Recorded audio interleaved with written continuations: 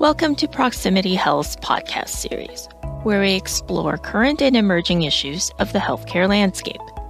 In this discussion, we will focus on understanding the trend to shift infusions to the home and other sites, and the impact of this shift on patient care and provider organizations.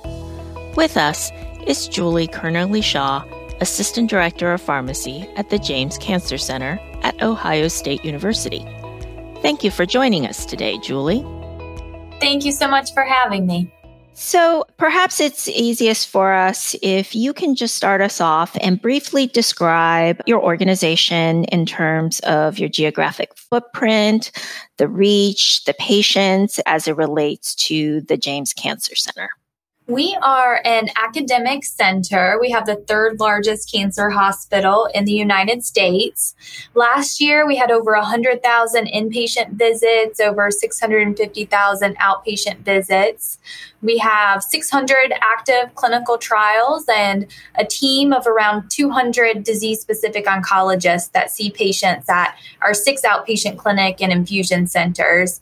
We try to align our pharmacy services with the disease-specific centered care model, and we have 6 outpatient infusion centers associated with an in-house specialty and retail pharmacy. And so in terms of James, do you also utilize other sites or models like an affiliated practice or partners, or do you mainly see your patients either inpatient or within one of your 6 outpatient clinics? We do have affiliates that we share resources with, including our electronic medical record, our chemotherapy order sets, and then we serve as a referral center for them for more complex hematology and oncology patients. Okay. And are these affiliates mainly within your geographic region, or is it a more national affiliate program? I would say within our geographical region. So we are a pretty small footprint in terms of central Ohio from the infusion centers and clinics that we own and operate, but our affiliates are definitely more widespread than that, but not a national geographic footprint.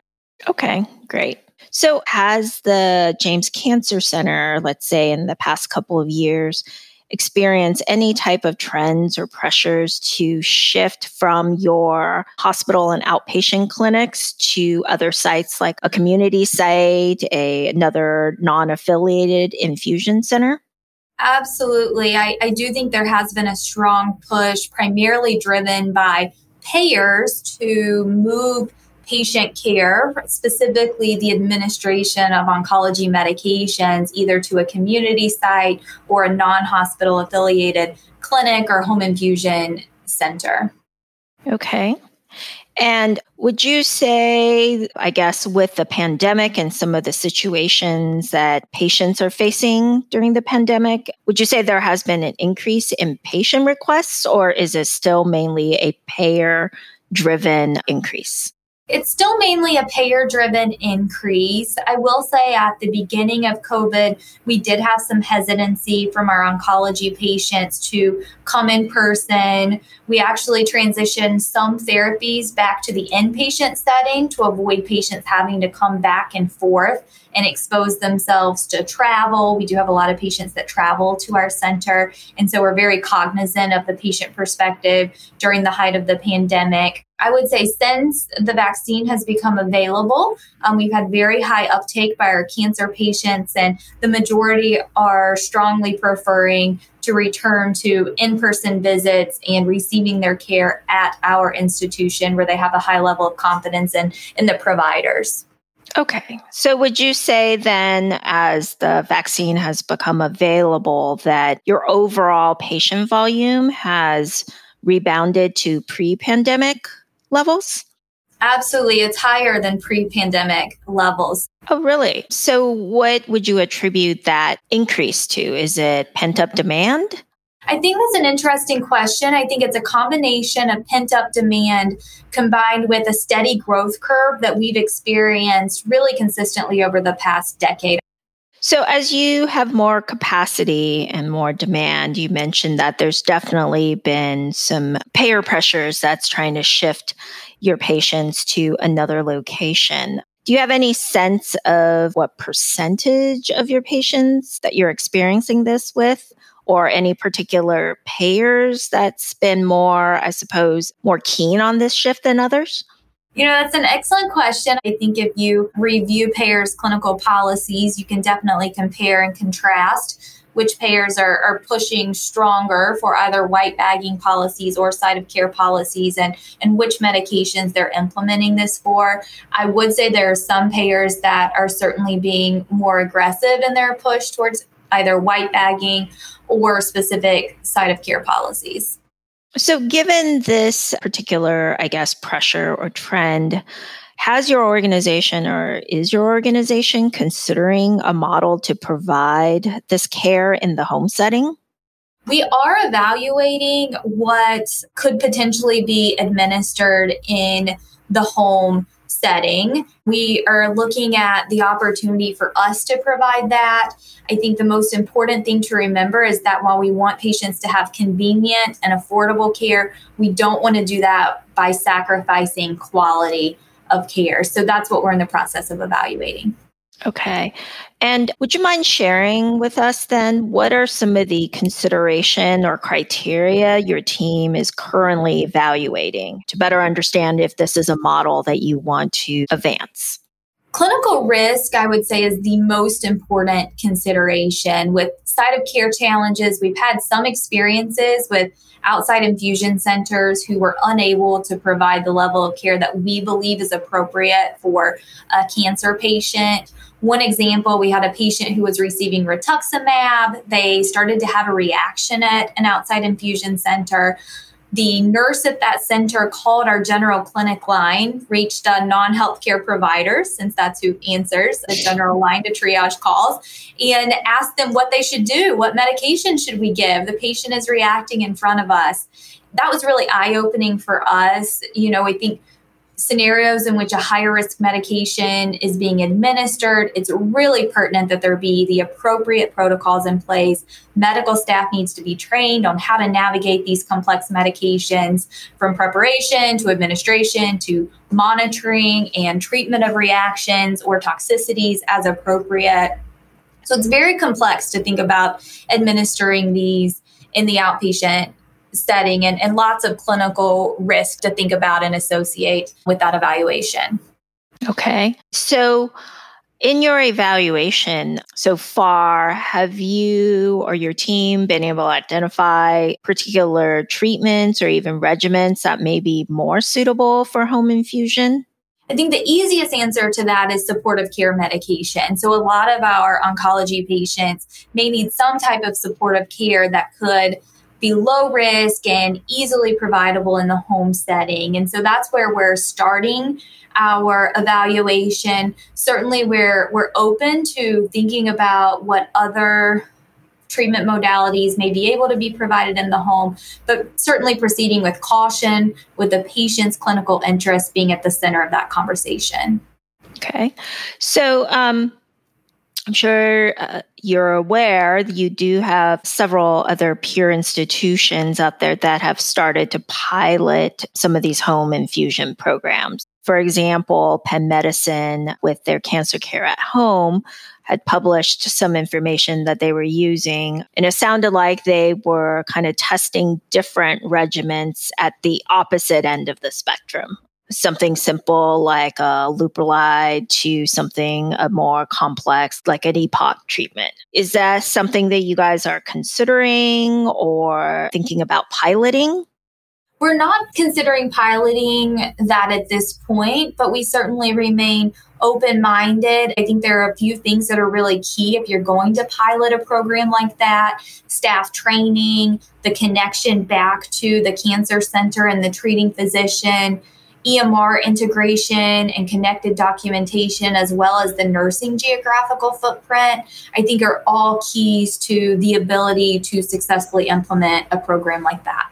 Okay. So, as you mentioned, there are some of these operational challenges as well. You mentioned staffing, nursing schedules, and training. Can you maybe give us an example of how home infusion might bring this additional complexity to some of the operations that you're looking at? Absolutely. So, for example, for us, we typically do a toxicity assessment in clinic prior to administration of the medication, which frequently leads to a dose reduction. And so, if you're doing that clinical assessment prior to administration, if the medication has been pre-prepped for home administration, then it makes it a little bit challenging to change the dose in the moment based on the patient's reports of toxicity, laboratory values, et cetera. So it's certainly something to think about. How would you associate the toxicity assessments? Who would be responsible for that? How does that information get back to the treating hematologist or oncologist? How does it get back to the pharmacist who's reviewing those therapies? And what's the training level of all the parties involved in those scenarios?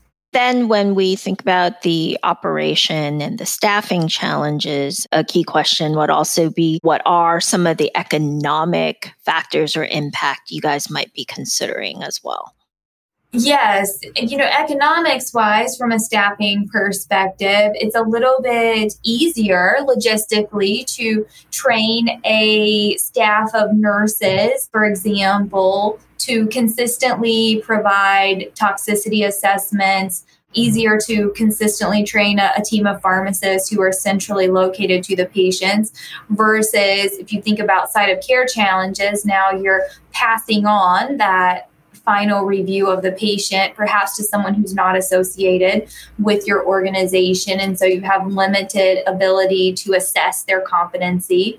If you think about the model in which you are providing that service yourself in the home, you still have to have a pretty large geographical footprint to be able to do that, which means a new model for training your nurses who may not be centrally located to your organization, a new model for how you get the medications logistically to those locations for the patient to have access to those. So lots of challenges associated with additional training and procurement and distribution of medications that certainly could result in an increased cost. Okay, that's very helpful. And what about the reimbursement side of things? Because you are now shifting your care from a hospital clinic to an in-home care. How does that impact the provider?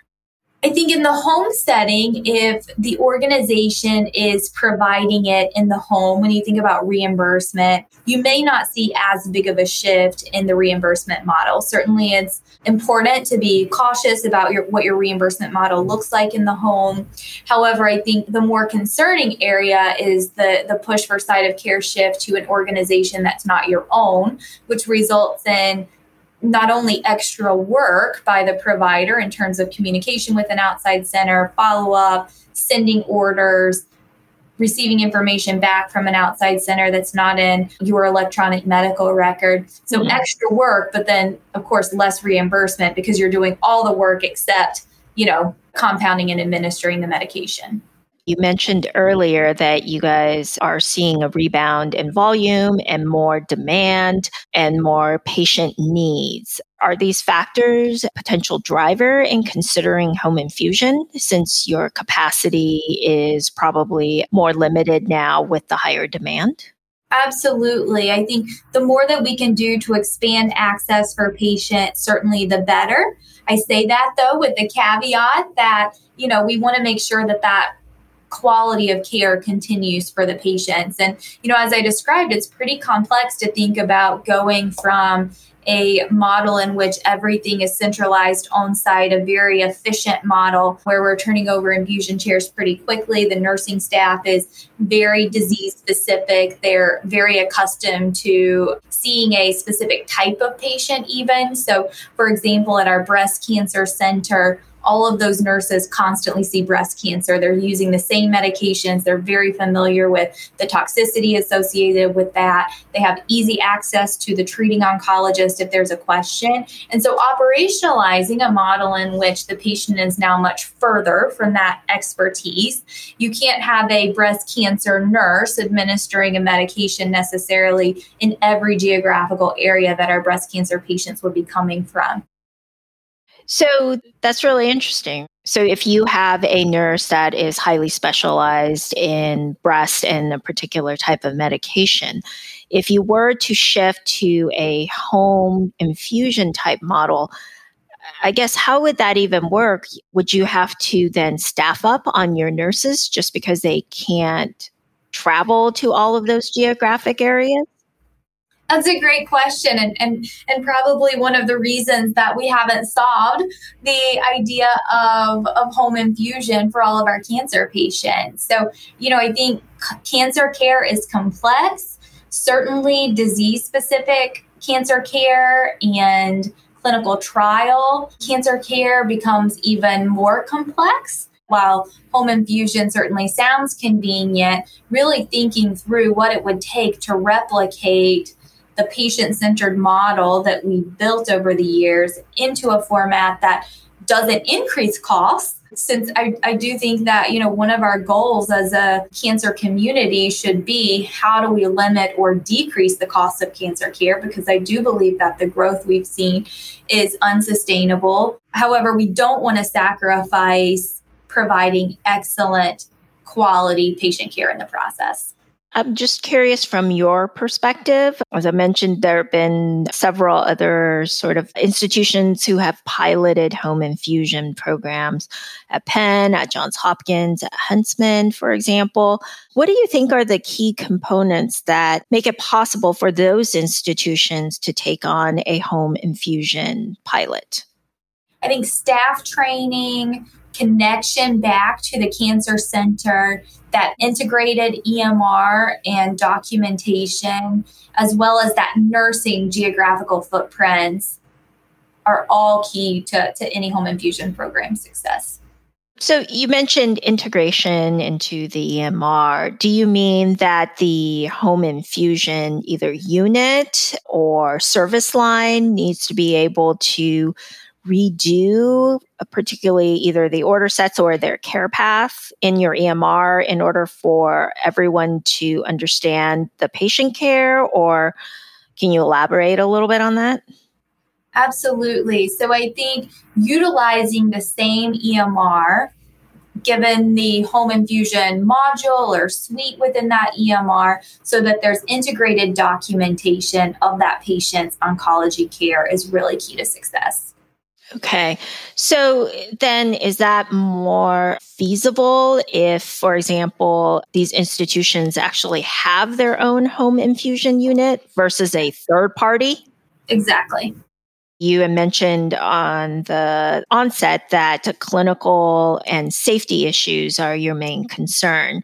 So would it be fair to say, in addition to all of your internal training and staffing, that without, let's say, a hospital home infusion arm, it would probably be very difficult to integrate something like home infusion into your service?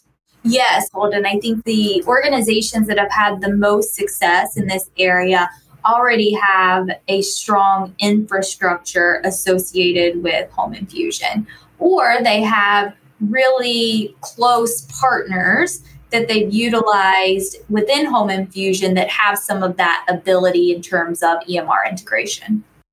Okay, great. So you had mentioned earlier that home infusion might be just right now best suited for supportive care. So is this a possible stepping stone to be able to integrate some of the supportive care needs of patients at a home level without going full into therapeutic treatments? Yes, absolutely. Okay, great. Are there other challenges or, I guess, concerns about home infusion we didn't cover? For example, have you sensed any patient hesitancy on receiving care in the home? Absolutely. We've had patients that their payer has tried to push things to either an outside home infusion or to an outside infusion center or to a home infusion setting, something like IVIG, for example. And we get a lot of patient commentary and questions. Who are these people? What do they know about me and my cancer? What training do they have? How do I have confidence in the care that they're providing to us? So I do think that cancer patients in particular are very astute in regards to who's providing their cancer care. And they want to know that they are going to be receiving the same level of care that they would receive at the James in another location if that's what's being required. So patients have been very active and very vocal in this space. And so with this patient hesitancy, how has the payers responded to that? Is the patient advocacy or patient concern enough for the payers to make exceptions or revise their policy? I do think that the payers listen when the patients are vocal to the payers. And I commend the payers who listen to their patients and really hear them when they say, this is my oncologist, this is where I want to receive my care. As we have just heard, hospital networks are experiencing increased payer pressures to shift treatment care from the hospital outpatient centers to lower cost sites. Although practices like home infusion offer certain conveniences for patients, most providers are still weighing the benefits against the safety and operational risks. However, most are also watching with interest networks piloting home infusion and home care models to continue their own evaluation of offering such a service. As providers continue to grapple with home infusion possibilities, manufacturers have the opportunity to support the providers with information on how to manage patients in different settings, side effects management, and other strategies to monitor patients remotely. If you'd like to discuss what this topic means for your organization, please reach out to Proximity Health at www.proximityhealth.us. Thank you for listening.